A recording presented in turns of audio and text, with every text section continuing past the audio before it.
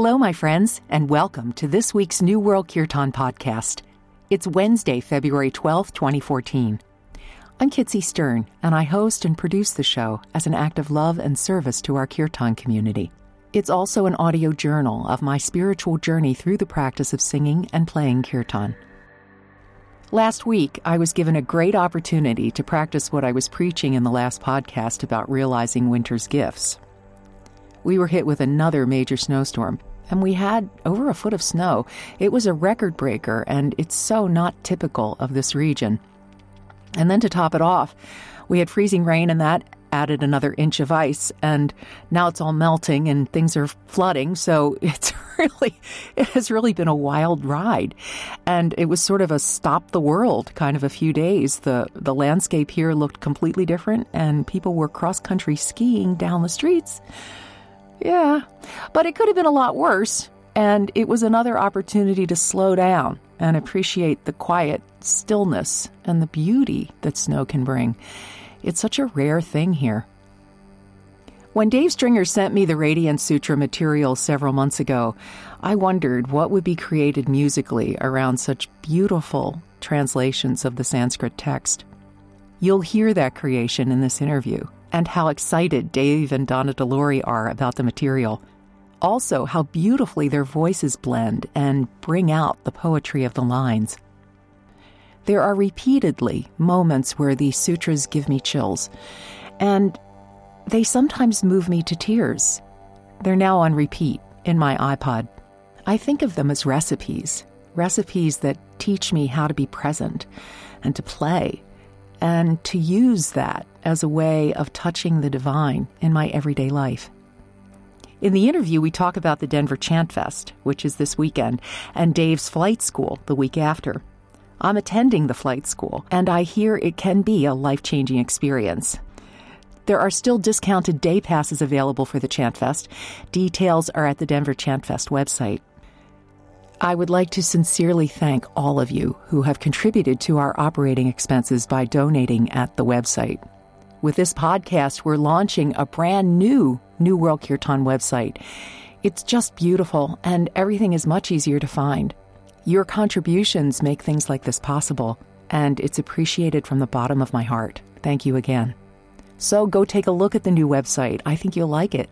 And join us there next weekend as we live audio stream all the Kirtan from the Denver Chant Fest, starting with C.C. White and MC Yogi Friday night. There's a link to the schedule at the New World Kirtan website. Come be with us in Denver and sing the winter blahs away. Until then, my friends, namaste. So Dave and Donna, thank you so much for being on the show today. I'm really interested to talk to you about the Radiance Sutras. Yeah, it's great to be here. We're sitting at my dining room table in Topanga Canyon. Right. Oh. Talking to you, and we really love the recordings that we're making too. Yeah, we're really inspired, and this is just a start for us. We feel, a lot of songs to come out of this. So, well, I was reading the material that you sent me, 112 Gateways to the Yoga of Wonder and Delight. That's on the front page. And tell me a little bit about the origin of the sutras. Where do they come from?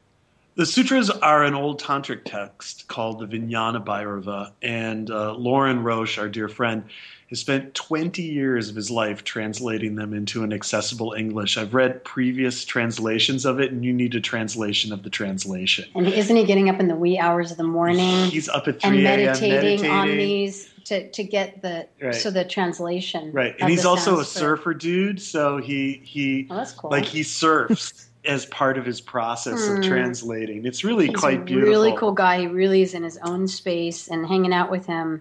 He's full of joy. It's very educational, and this guy can go off on one Sanskrit word for 20 minutes. I think we all have that in common. I mean, we're really into, of course, the vibration of the word and the meaning. And there's, I feel like this is just a start for us to go. This is how I feel about doing Sanskrit, chanting Sanskrit mantras. And what's interesting about it is that these sutras are like kind of tightly coiled DNA. There's not actually very many words, and they all come from like these four line, sutras. But when you start to unpack it, all this joy unfolds. They're really directives about how to find joy and contentment and connection within, everyday things.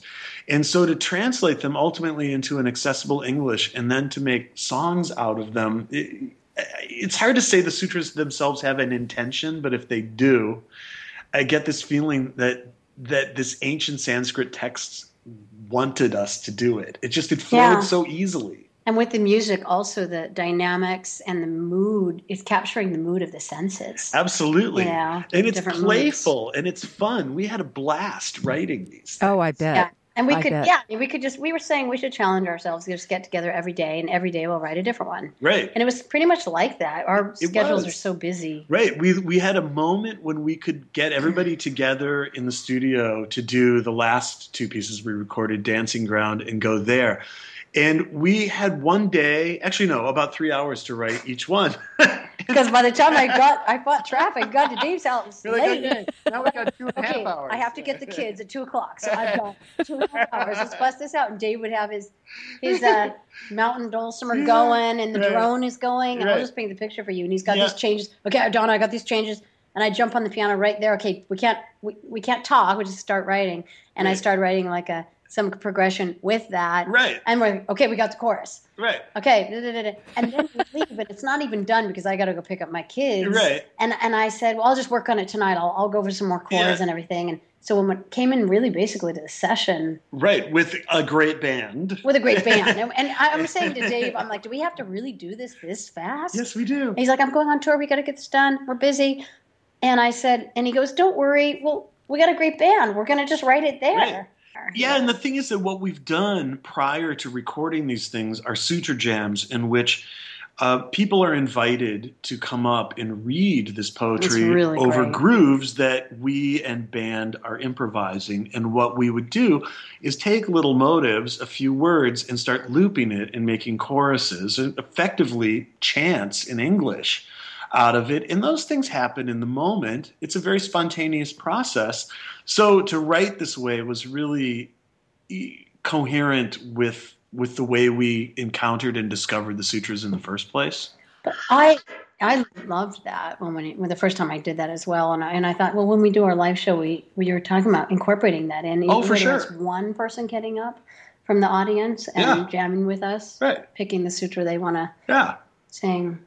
Oh, man, I imagine that process that you're describing allowed you to enter into what the sutras are all about, which is, he makes the point in the preface that meditation, you are encouraged to withdraw and sit, with what yourself, and be in the present moment, but you're not interacting. And what is so cool about the sutras that I'm finding is that they call you to be in every sensual encounter in your day and use that as a divine experience. Yeah. And that is so profound because it brings the spiritual into everyday life. You can be into the sensuousness of folding the laundry. Do you know? Yeah. Does that make sense? Full present. Folding the laundry. Exactly. Well, that's Thich Nhat Hanh, who I love so much. My great teachers talks about that. The mindfulness of everything you're doing is a joyful and sensual and every kind of act. Whether it's folding laundry or making a cup of tea. Right, and the result is ultimately a complete dissolution of the barrier between like the ordinary and the extraordinary, the sacred and the everyday. Yeah. Yeah. And the Sutra Jams must have just brought that even more into the present moment because you're reacting to the music and to the Sanskrit and to the whole, the thing of the sutra in the moment. That must have been really remarkable. Are you going to continue doing that when you go out on tour with this?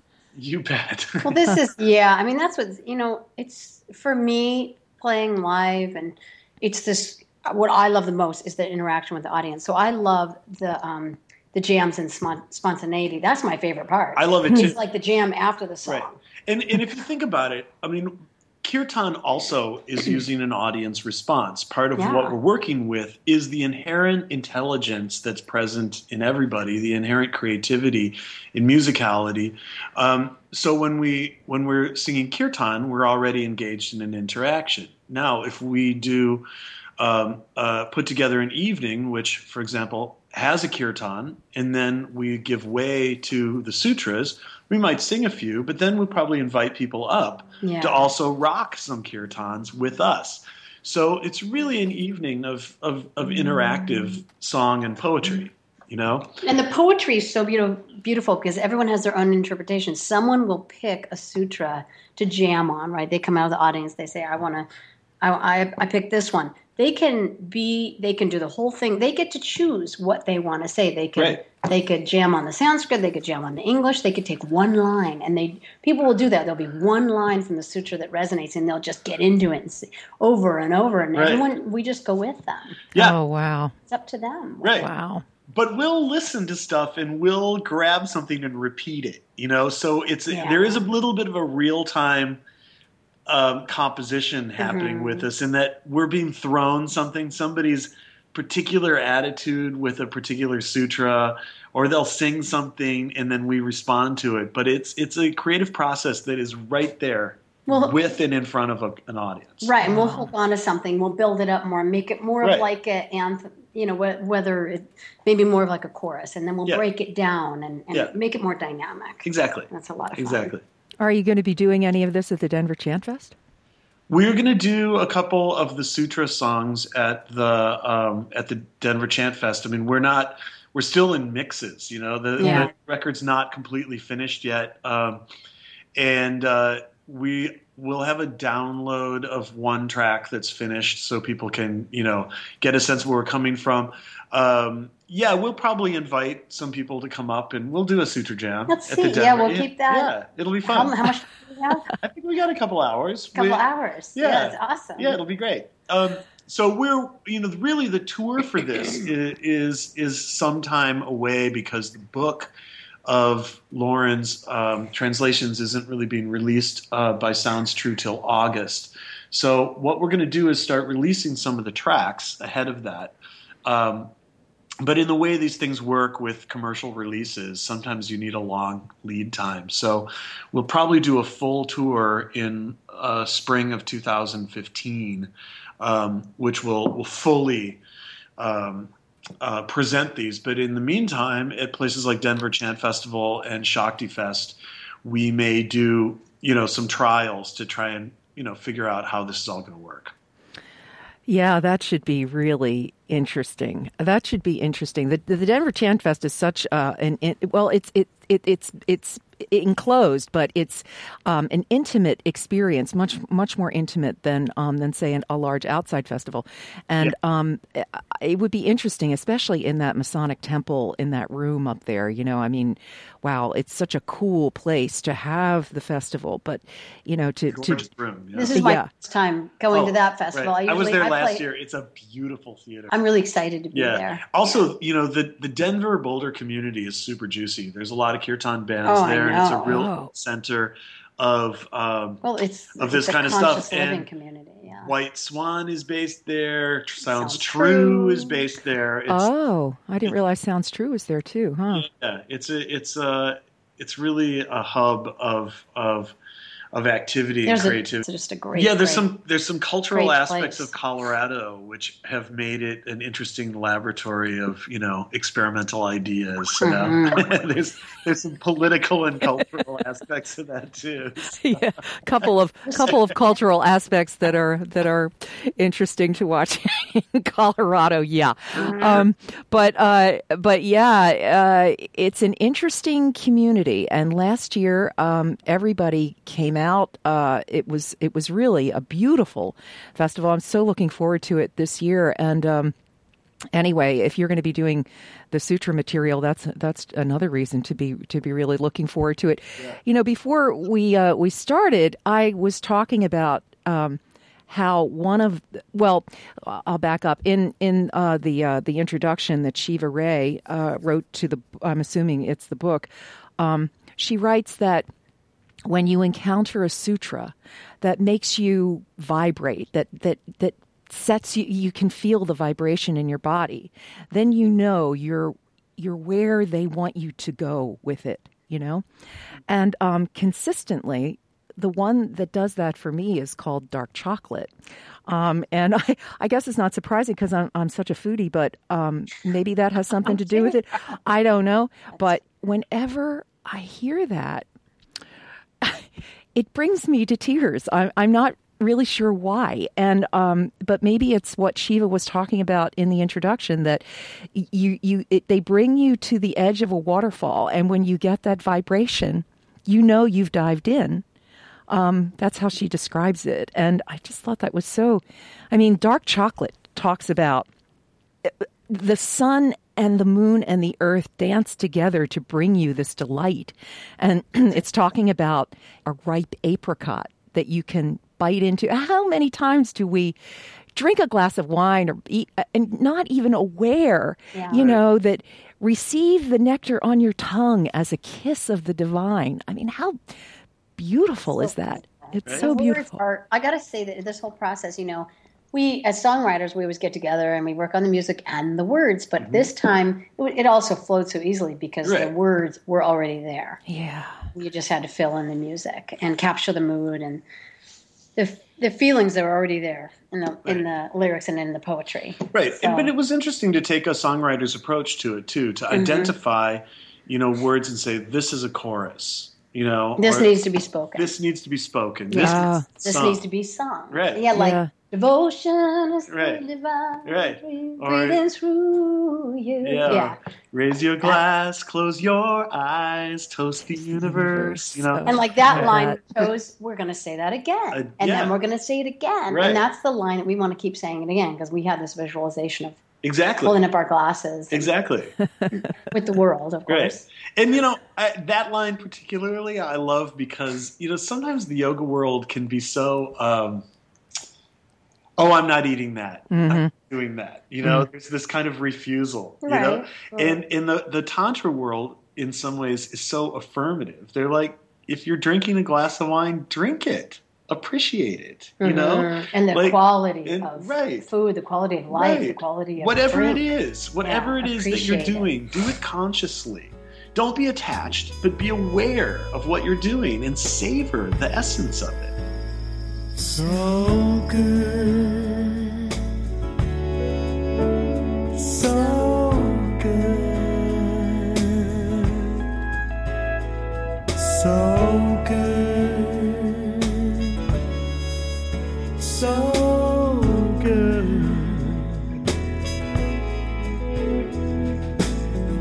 Tasting dark chocolate. A ripe apricot. Voluptuous Shiraz. Your favorite elixir. Savor the expanding joy in your body.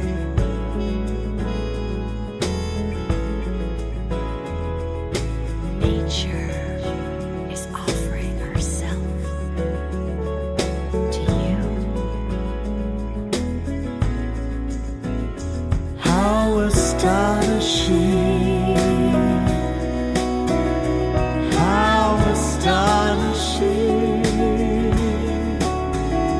How astonishing.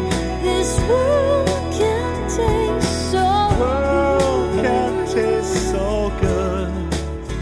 Raise your glass, close your eyes, toast the universe. Raise your glass, close your eyes, toast the universe. Shatipana Krita Ulasa Rasananda Vichrimanat Avayet Marita Avastam Mahananda Tatanave. Well, this was my first introduction to Tantra. I mean, I've heard a lot about it, and I think there are some misconceptions about Tantra.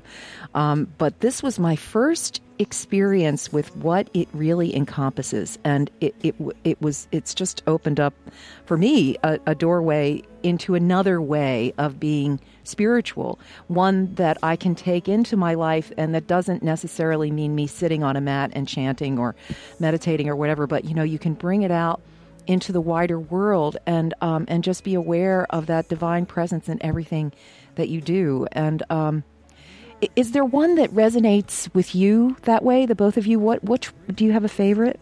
I love Wildly Devoted because I love that place where Dave and I can get with our voices, and I want people to hear that. There's a beautiful softness to that one. But it's the resonance of our voices together. You right. can really hear it in us holding out our long notes. Passion, compassion, just the holding breathing and letting go. The breathing of that. This ache in your heart is holy. Yes, that one kills me. That blows my mind every time, or actually, just it breaks me apart. Is holy. It's so beautiful. It's so gorgeous. Yeah. But of course, the thing that's the favorite is always often like the one you just did. Yeah. There's this one that we just did that goes like, this space is bad. Yes. Space is good. The ride is rough. The going is smooth. Beloved soulmate, find the space in the center. And it's just, there's a playfulness to it that I really like. And in this ripping sort of Bhangra groove, It's so good. And, so long ago, that was one that I said dancing ground. And me coming from a dancing background to anything that says dancing and ground and center is a dancing ground. I was like, we have to do that one. I want to do that one. That's on the list. And then I didn't really push it. And then this last round, Dave came and he's like, this is one of them. We have to do this one. We have to do this one. So we were both on the same page. I didn't have to bring that up again and insist on it, which was nice. It's funny if you have to break down like who did what. It's like an experience of finishing each other's sentences, where like Donna and I can both propose things, or we're either proposing an idea or we're functioning as an editor, which means sort of like recognizing. So she'll do something and I'll be like, no, that, do that again. Yeah. Or I'll do the same thing. I'll play some little change on a guitar, a dulcimer or whatever. She's like, no, stop right there. That's what I really feel. And so we learn to trust each other's, we learn to just let something arise without trying to judge it, and then let the other person kind of make the judgment about what's good and what's not good. And when we trade places back and forth like that, it works really well. Raise your glass, close your eyes, toast the universe. Raise your glass, close your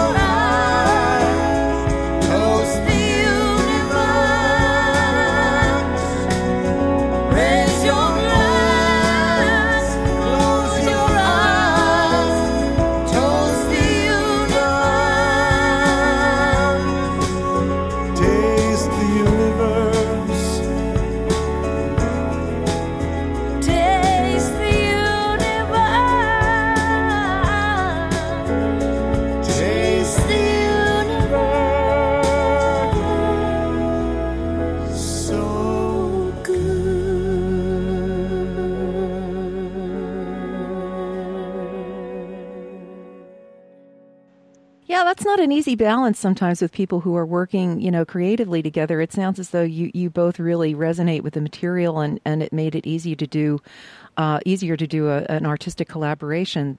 It's a dance, though, because, of course, everybody can be inherently attached to their ideas, but what we're trying to do is open up a space of wisdom that's sort of beyond each one of us. What's really important, and what I had to realize every time I do collaborate with someone, is that this is not just me and this is not Dave. I mean, it's us together, and that's going to be something different. Mm-hmm. And there's a letting go there. Yeah. And even certain ways that we sing out with our voices, I wouldn't maybe do that on my records, Right.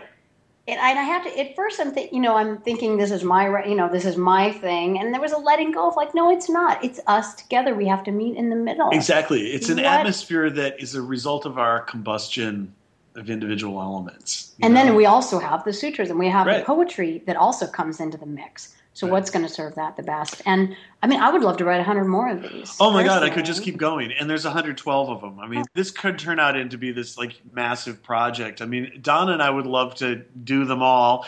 Who knows whether that's going to happen. But I know like CC White wants to do some. I think Steve Gold has said he wants to do some. It could be that, the Sutras will ultimately all get recorded, but, all 112 of them, but by all these different singers. Maybe we've just... pushed the rock that started the avalanche. I don't know. Just house for that. Yeah. Right. Yeah. Well, the more people that are exposed to it, the better, because it's Shiva Ray again in the intro said that that she's seen people's lives transformed by reading these sutras, and you find one that you resonate with, and it's like a doorway. It really is. Totally. And there's 1,000 versions that are possible, too. I was worried when we started composing things that forever now a sutra would go this way, Mm-hmm. But I've had some experiences with Sutra Jams subsequently where, no, it can be 1,000 different ways. And someone can get up and do something. And I'm like, oh, yeah, you could do it like that. Yeah. That's going to be pretty fascinating to see. Another one that I loved was Flooded with Joy. Yeah. Oh, yeah. Flooded with Joy, which is the experience that I have lots of times, and I'm sure many people have lots of times when you're singing kirtan. You're just flooded with this joy that we don't get to experience a lot, but with kirtan it seems to be consistent, with me anyway, that I can hear it, I can feel it. For sure. And I mean, this actually touches on an interesting place. Kirtan is in Sanskrit, which is a language nobody really speaks. And what it does is it transports us all into a joyful place that's beyond words. And people have asked many times, well, could we do Kirtan in English? And I've responded to say, well, we could, but now there's an aboutness to it that I felt kind of limits it. And like for us to sing We Are One would just sound like some kind of new age, church group or something. And maybe it's just a style thing. Somebody might really love that. For me, I'd be like, no, can we sing Om Namah Shivaya instead, Yeah, yeah. But somehow to sing Flooded with Joy seems so affirmative, like there's loops in these things. Whether it's like, go there, what you love, go there. Oh, that's another one. Yeah. Flooded with joy, or, so good.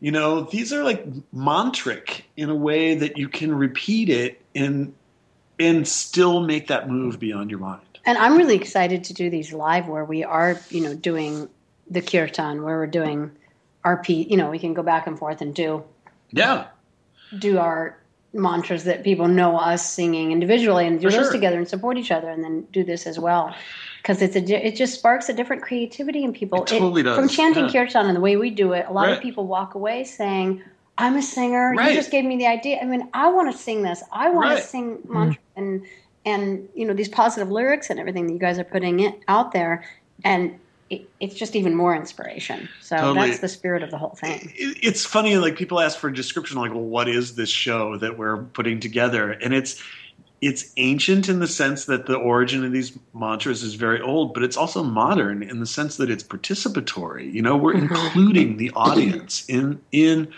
the expression and creativity itself. Yes, there's songs that you listen to, but there's other things where you participate in terms of singing back, but there's an even deeper level of participation, which you get up on stage with a microphone and read the sutra however you want. Flooded with joy, flooded with joy, flooded with joy, flooded with joy.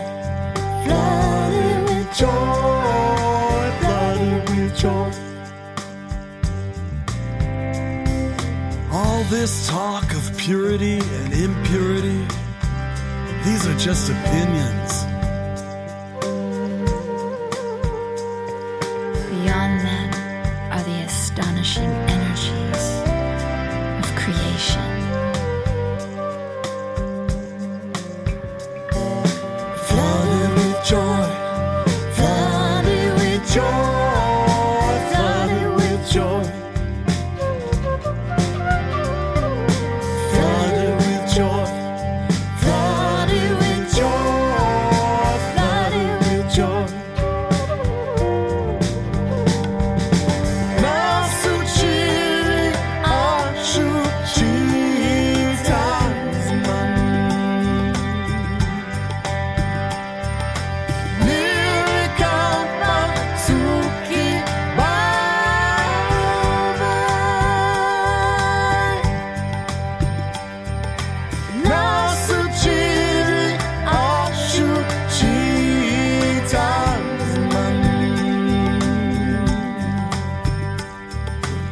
Nirvikalpa Sukhi Bhave.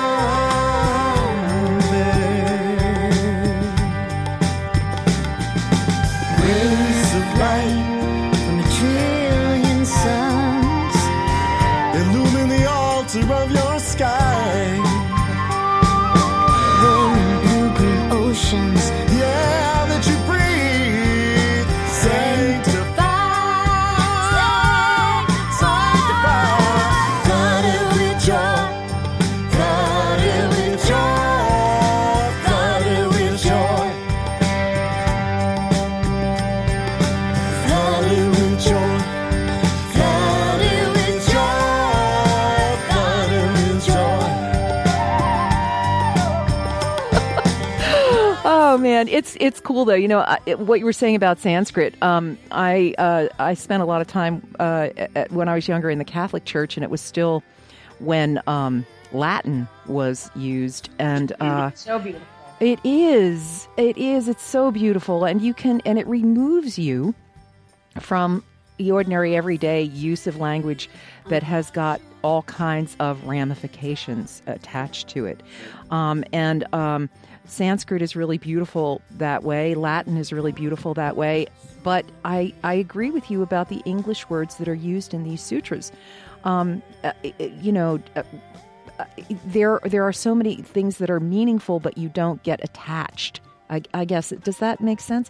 And also, it's like as people become more versed in kirtan and it leads them to study things like the Bhagavad Gita, or chanting the Hanuman Chalisa, getting deeper into the practices.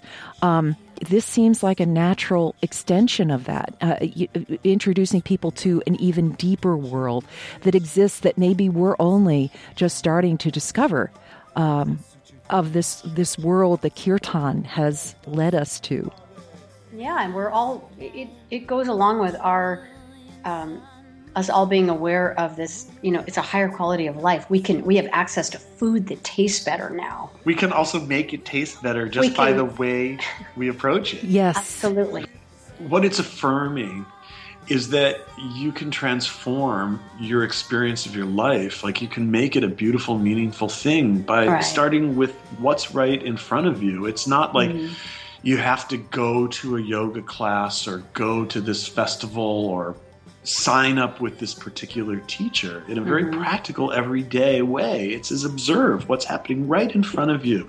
The whole magic and mystery of the universe is at play, like in every moment. Are you noticing that? Right. And how many times, I just can't even tell you myself how many times that I don't even go outside because it's raining or whatever, and I'm working, and and it's like, how much are we missing? But you don't even have to go outside. You can go upstairs and have lunch. Right. You can go upstairs and fold the laundry and have the same quality of experience. Yeah. What's funny is I can imagine, because of my own experience, like seeing Lauren recite these sutras, and at first I'm like, oh, come on. Right. Dude, not everyone can live in the space that you're in, being ecstatic about this cup of tea or whatever.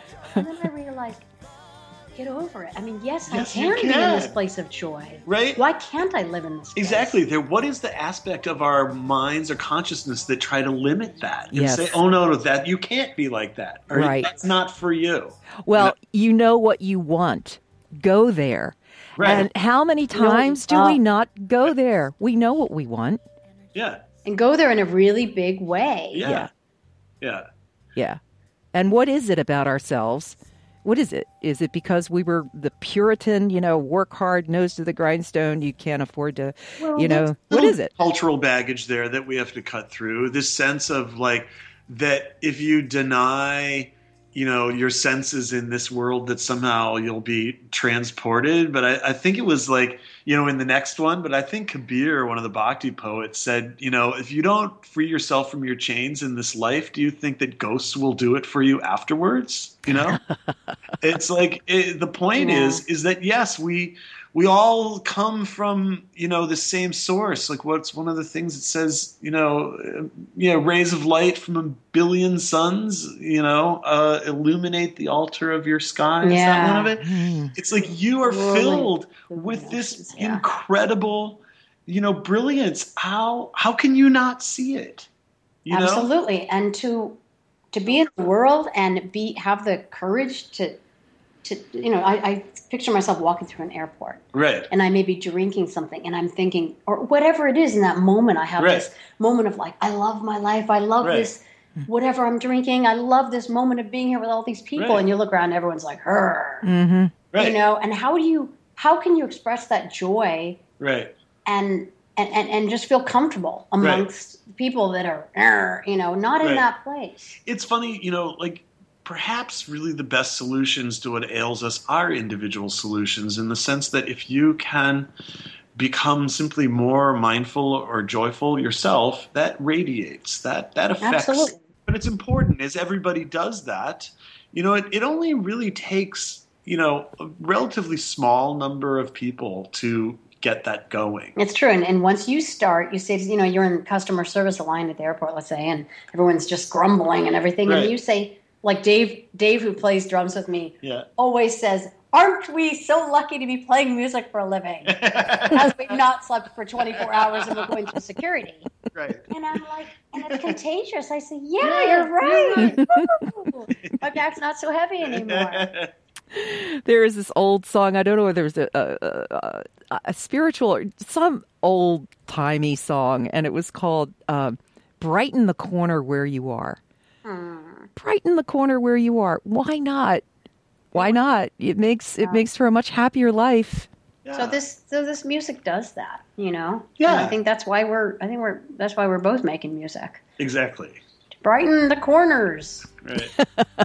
To not hide our light under a bushel. Immerse yourself in the rapture of music. You know what you love, go there. Release yourself in the rapture of movement. You know what you love, go there. You know what you love. You know what you love. Go there. Embrace yourself in the rapture of movement. You know what you love, go there. Erase yourself in the rapture of music. You know what you love, go there. You know what you love. You know what you love. You know what you love, go there. You know what you love. You know what you love. You know what you love, go there. Go there, go there, go there, go there, go there, go there, go there, go there, go there, go there, go there, go there, go there, go there. Tantriyadi Vadishadeshu Dirgeshu Kram Samstite Ananya Cheta Pratyante Paravyoma Vapubhave Tantriyadi Vadishadeshu Dirgeshu Kram Samstite Ananya Cheta Pratyante Paravyoma Vapubhave. You know what you love. You know what you love. You know what you love. Go there. You know what you love. You know what you love. You know what you love. Go there. Go there. Go there. Go there. Go there. Go there. Go there. Go there. Go there. Go there. Go there. Go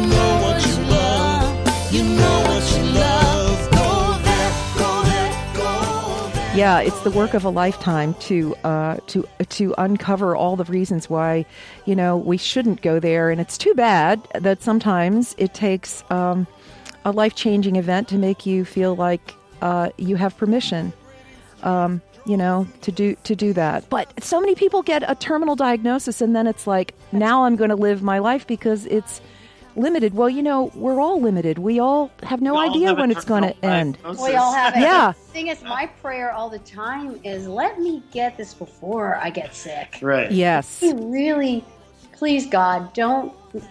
If that's my lesson, that's my lesson. But let me resonate. Let me be woken up by this music, and let this make me more present and more grateful and joyful, and not have to have that happen.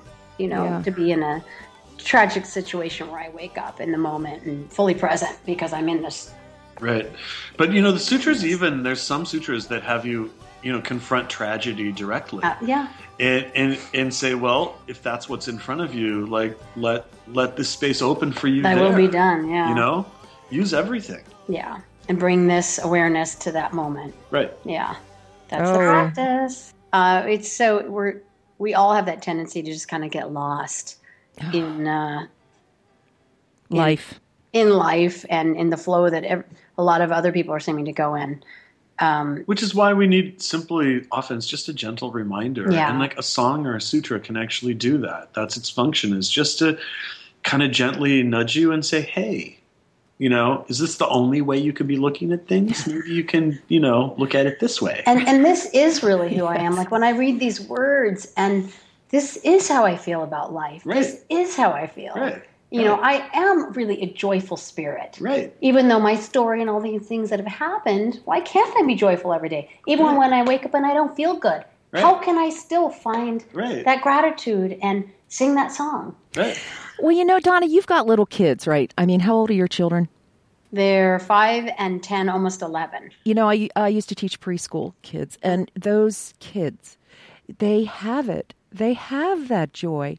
And it was a real reminder to me that this is the way we start. And then what happens?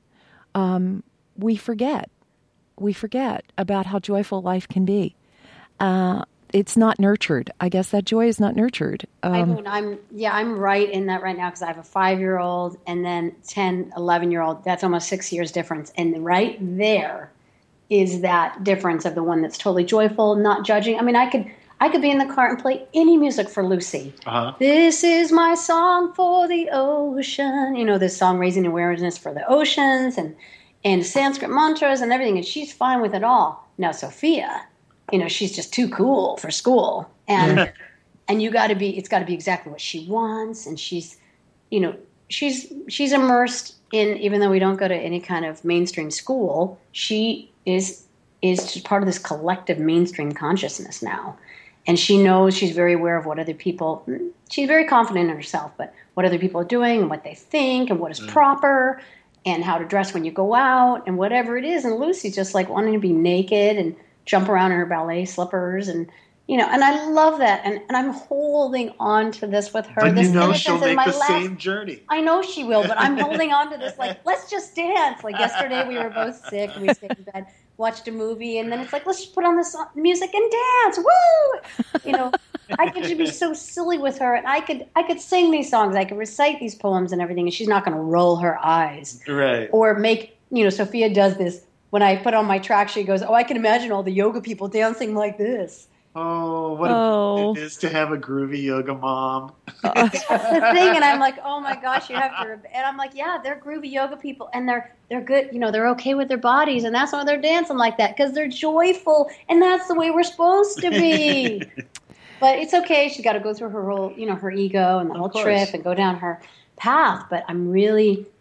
Wow, I'm trying to just stay in my own joy and being a good example. But this doesn't go away because I find myself also limiting these things. I mean, I can be in these crazy joyful scenes and be cranky and have to remind myself, dude, drop your judgment. No kidding. Just jump in, participate, It's all good. And people feeling good. Hey, I'm happy for anyone who's feeling good. He's feeling it. Good for him. And that that transcendent, joyful quality really belongs to everybody. And it does. In this way, the sutras and kirtan and a lot of the philosophy of yoga belongs to everybody too. Mm-hmm. It's funny, there is a little, I occasionally get what I'll call Hindu hate mail, which is people taking issue with how the contemporary yoga movement is popularizing and spreading these mantras, okay?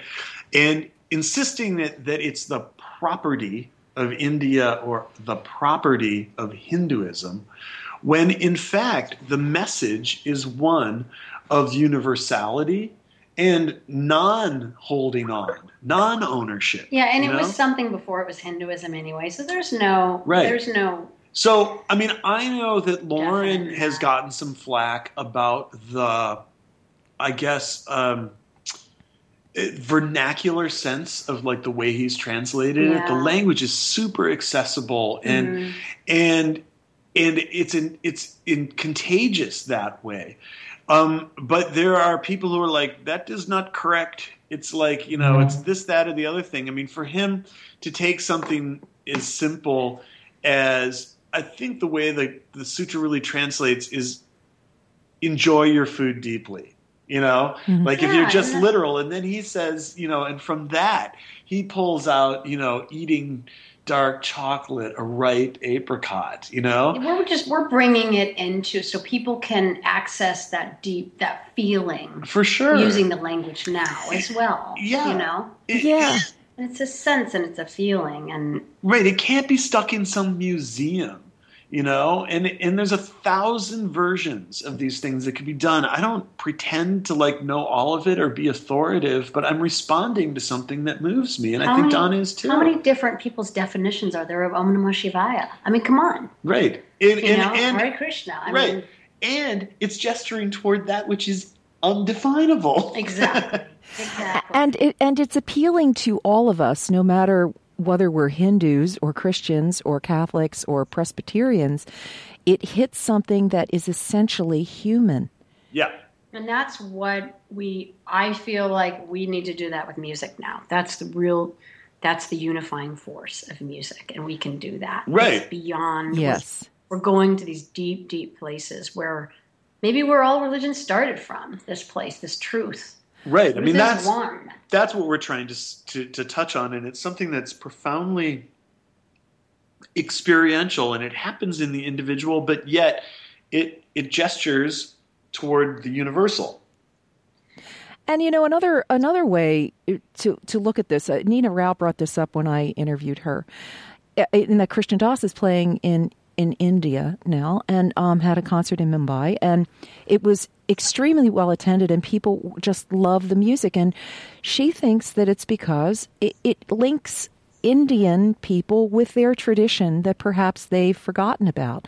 And if the Radiance Sutras are in a museum somewhere, and if they're translated exactly literally, how are they going to appeal to people across the board, no matter where they live, I mean, as humans. And, the fact that kirtan and things like that are bringing Indians home to their own tradition. I think it's just a beautiful expression of the power of the music and the power of the verses to create emotions that are universally felt by all of us on this planet.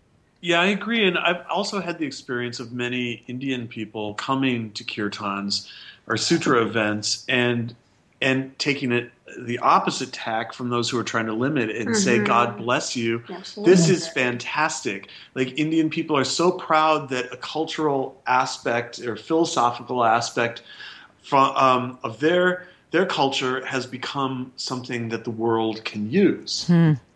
That this is India's gift to the planet. This is India's gift to consciousness and culture.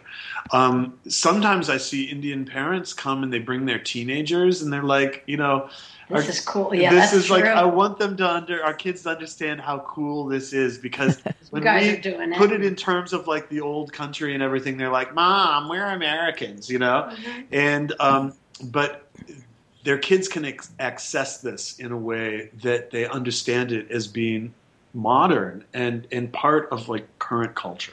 And get them to identify with the truth that is in this. It's Right. truth. It doesn't really even belong And the joy to anyone anyway. and the fun. Yeah. You know, it's like this is an approach to spirituality, which is not about like flagellating yourself or, all of these things that you have to give up and everything. It's profoundly affirmative. In every moment, everything we're doing is a spiritual experience. Right. Everywhere we are. Right. Yeah. Well, it invites us to play. It invites us to join in the play. And I personally find it difficult to play. And I don't know whether that's a Western thing or whether it's a me thing. Or but a grown-up thing. Exactly. You know? Or a what? Or what? Or a grown-up thing. Or a grown-up thing, right? A grown-up thing that we can't play anymore. But they invite us to play, not just play with the words and what they open up in our own lives, but the whole play of the Leela, everything that is being presented to us, and why not drink it in, take it in, and be with it, instead of being so busy that we don't even notice. Be wildly devoted to someone or something. Cherish every perception. At the same time, forget about control. Allow the beloved to be himself and to change.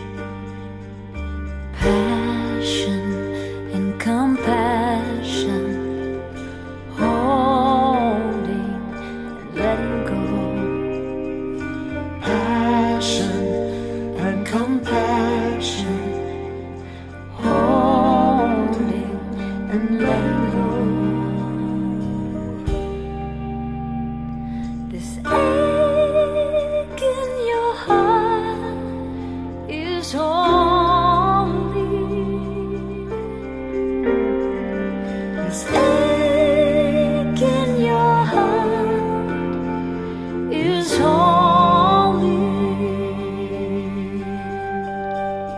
Bhakti Udrakar Viraktasya Yadrishi Jayate Mati Sanshakti Shankari Nityam Bhavayatam Tata Shiva. Maybe that we're seeing the opening of a future in which more people actually directly participate in art, as opposed to like being consumers. It's part of it. their life, no Right. matter what. If you're a mathematician, Right. it's like you're going to go to the jam. And Right. It's something that everybody's understood to have an artist in themselves, and we participate in things in order to cultivate that quality in ourselves. I mean, that's why, for example, I do these kirtan flight schools that invite people to come and participate and actually learn how to, turn, even like an old water bottle or pots and pans, and that you've got something that's musical that can allow you to support. This is your talent. I mean, I've never been to your flight school, and I'd love to go. But you give people, you allow them that. You give them that permission. It's really beautiful. It's risky though too, because at first time I thought I was going to completely fail, because my thesis is everybody's got a musician inside them. Most people just don't know it. And then you see somebody who has having trouble clapping 1, 2, 3, 4, and I think, what am I going to do with this? But the truth is that there is music in everybody. I haven't been proved wrong, and we're able to, in the space of a few days, pull the musicality out of people in which they actually create music with each other. And that is a very joyful process. People have told me it's incredibly meaningful for them. And it's helped to spawn a lot of little kirtan bands all over the place. Now, the Sutras themselves are an extension of that, because we're saying you are an ecstatic beat poet. I love it. You I can't wait can to rock do this. these words, over. You can work with a band and get in front of a crowd. Oh, how cool. How cool. I can't wait to see this. And I'm taking your flight school after the Denver Chant Fest. So take it. You can stay for 4 days. Oh, tough with I'm going to kids. Boulder, and then I got to get back. I know. We're trying an urban flight school for the first time. Usually this happens in a retreat. I mean, I'm doing a one in Esalen, at Esalen, which is a fantastic spiritual retreat in California, toward the end of May, but that's residential. What we're doing in Denver is it's a commuter model. So people go home at night, but they come in and work during the day and into the evening. When does it start? What day does it start? It starts Monday, doesn't it? Monday, the 17th of February.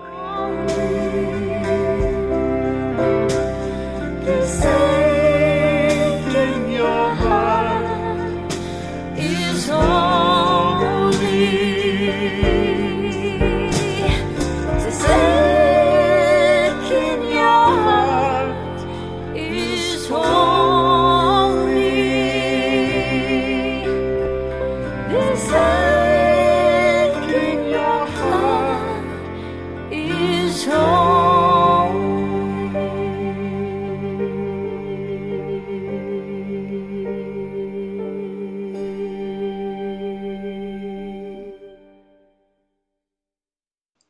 The idea of the Denver Chant Fest is to both connect and cultivate the local community, which is really rockin' and vibrant, with the national scene, which is also rockin' and vibrant. Mm-hmm. And in a very short period of time, Kirtan has become really international culture. And it occurs, the Denver Chant Festival occurs in this beautiful, venerable old building with like all this gilded carving. I think that's really cool. It's a gorgeous place, and it's a very accessible place to come. It's right in the middle of the city, as opposed to involving people traveling a long distance. So it's also part of making things very accessible. And they've got a wide range of different takes on what kirtan is, ranging from, Jayutal, who's a little bit more grounded in Indian classical and Hindu tradition, to C.C. White, our friend who, is coming at it from a gospel angle, to, Donna and I rocking the Sutras and inflecting it with elements of, dance or folk or jazz, all of this is fair game. Really, chant has become a very lively modern form that is quickly absorbing and synthesizing influences, and we're watching it in real time. It's praise music, Yeah. and we're giving praise. Yeah. It is. It is praise music. That's the easiest way to explain it to people who don't know what it is. Or I'll tell them that it's all the mantras that were given to us in transcendental meditation set to music.